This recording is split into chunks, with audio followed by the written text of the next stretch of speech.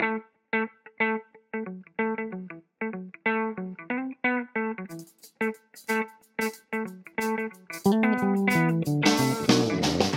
this is Professor of Photography Jeff Curto, and welcome to episode number 7 of the History of Photography podcast. This episode's primary subject is Tina Modotti.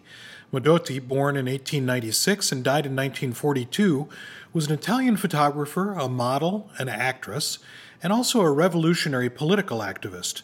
She was born in Udine, in Friuli, Italy, in the north, and in 1913, at the age of 16, she emigrated to the United States to join her father, where he lived in San Francisco, California. In 1918, she moved to Los Angeles in order to pursue a career in the motion picture industry, and in fact did quite a bit of acting while in Los Angeles. But also while there, she met the photographer Edward Weston. By 1921, Modotti was Weston's favorite model, and, as was often the case with Weston's female models, ended up being his lover. Modotti convinced Weston to teach her photography, and the work that Modotti and Weston made in the 1920s marks the beginning of a modernist photographic aesthetic that left an indelible mark in the history of photography, especially the history of photography in Mexico, as we'll travel to in just a few minutes. Each person, Weston and Modotti, contributed to this history individually. Modotti is known for beautiful still life images that gave way to modernist images of Mexican workers and poetic revolutionary icons. And of course, Weston's pictorialist influenced imagery was abandoned by him in favor of sharp, clear, straight photographs. And while I won't spend too much time here talking about Edward Weston, because we've spoken about him quite a bit before in the History of Photography class podcasts, I will show a few images by Weston of Tina Modotti as his model. And to give you a little bit of a sense of the relationship that they had, I thought I'd read you a little section of a letter that Modotti wrote to Weston. "One night after," she wrote, "one night after, all day I have been intoxicated with the memory of last night and overwhelmed with the beauty and madness of it. I need but to close my eyes and find myself not once more, but still near you in that beloved darkness, with the flavor of wine yet on my lips and the impression of your mouth on mine. Oh, how wonderful to recall every moment of our frail and precious dreams. And now, while I write you, from my still quivering sense rises an ardent desire again to kiss your eyes and mouth. My lips burn and my whole being quivers from the intensity of my desire." Yowza! There is Tina Modotti writing about her love for Edward Weston. And as we look at a couple of more photographs that Weston made of Modotti, I thought it might be interesting to share at least something about what Weston wrote about his relationships with women. "I have no illusions about the women who fall in love with me. Women are hero worshippers. I would like to be loved for myself, which means I would like to be a highly charged sexual animal. But would I? We can't have everything. I am a poor lover in that I have no time or desire for sustained interest. I make a grand beginning, then lose out through indifference. The idea means more to me than the actuality."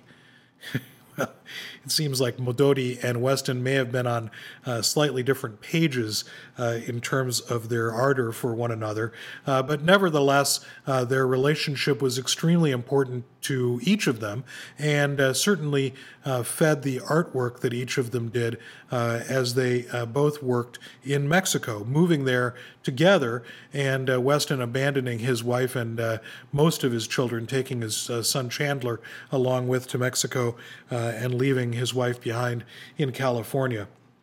So, in addition to her various roles as an actress and a model and a muse, Modotti created a photographic body of work that developed over time from early formal photographs to later images that showed a commitment to social causes. Most viewers of Modotti's work as a photographer see her strong, expressive power, which seems to have risen out of both her unique pictorial language as well as what several people refer to as her unmistakable humanity, combining great artistic form with engaged social content.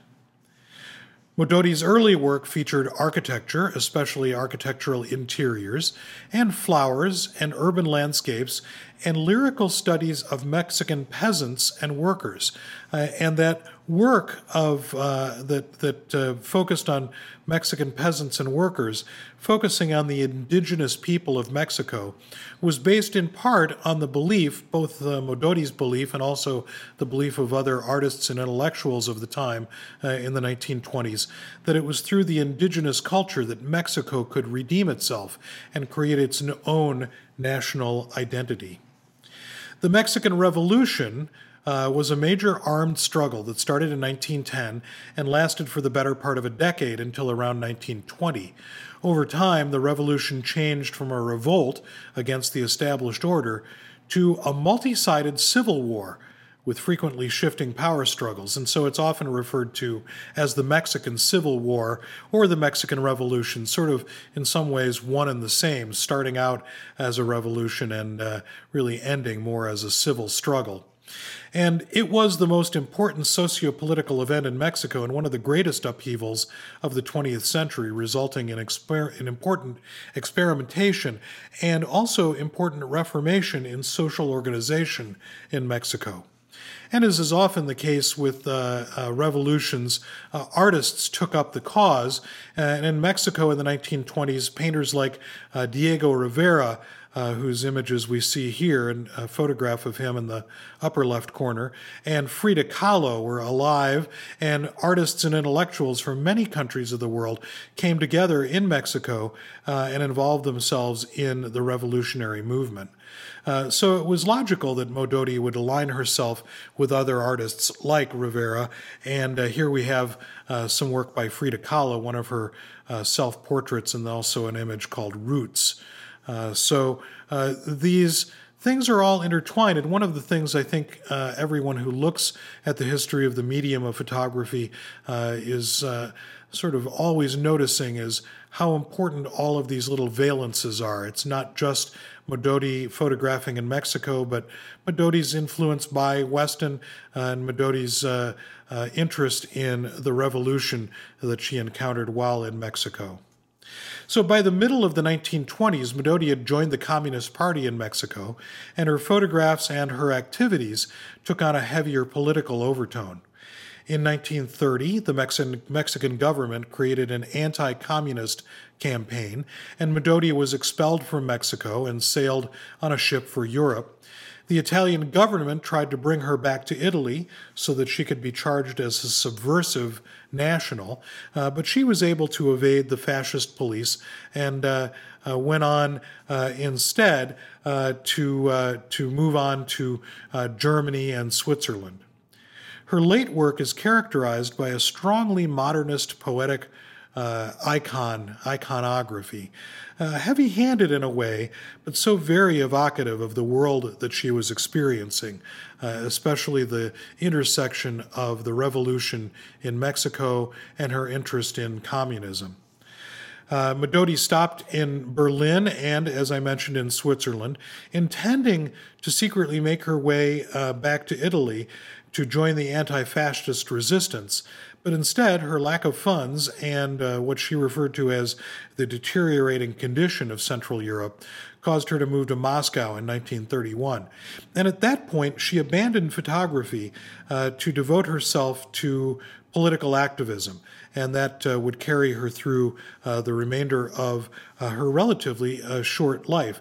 In 1939, she returned to Mexico and would die 3 years later of heart failure, but there are some suggestions of some potential political wrongdoing in her death, and I'll include some resources on the photohistory.jeffcurto.com webpage to help you flesh out some of the details of Modotti's life.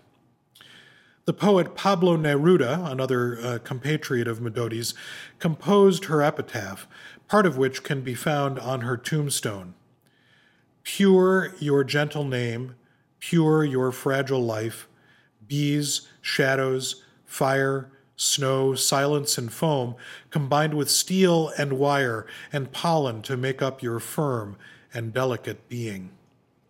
So a fascinating figure, really an interesting woman, strong of heart, strong of mind, and strong of her commitment to photography and its way of communicating visually some of the political ideas that she was particularly interested in. Thank you for joining me on this episode of the History of Photography podcast, and I look forward to seeing you the next time. Don't forget to check out the History of Photography class sessions available on the web at photohistory.jeffcurto.com or in the podcast feed.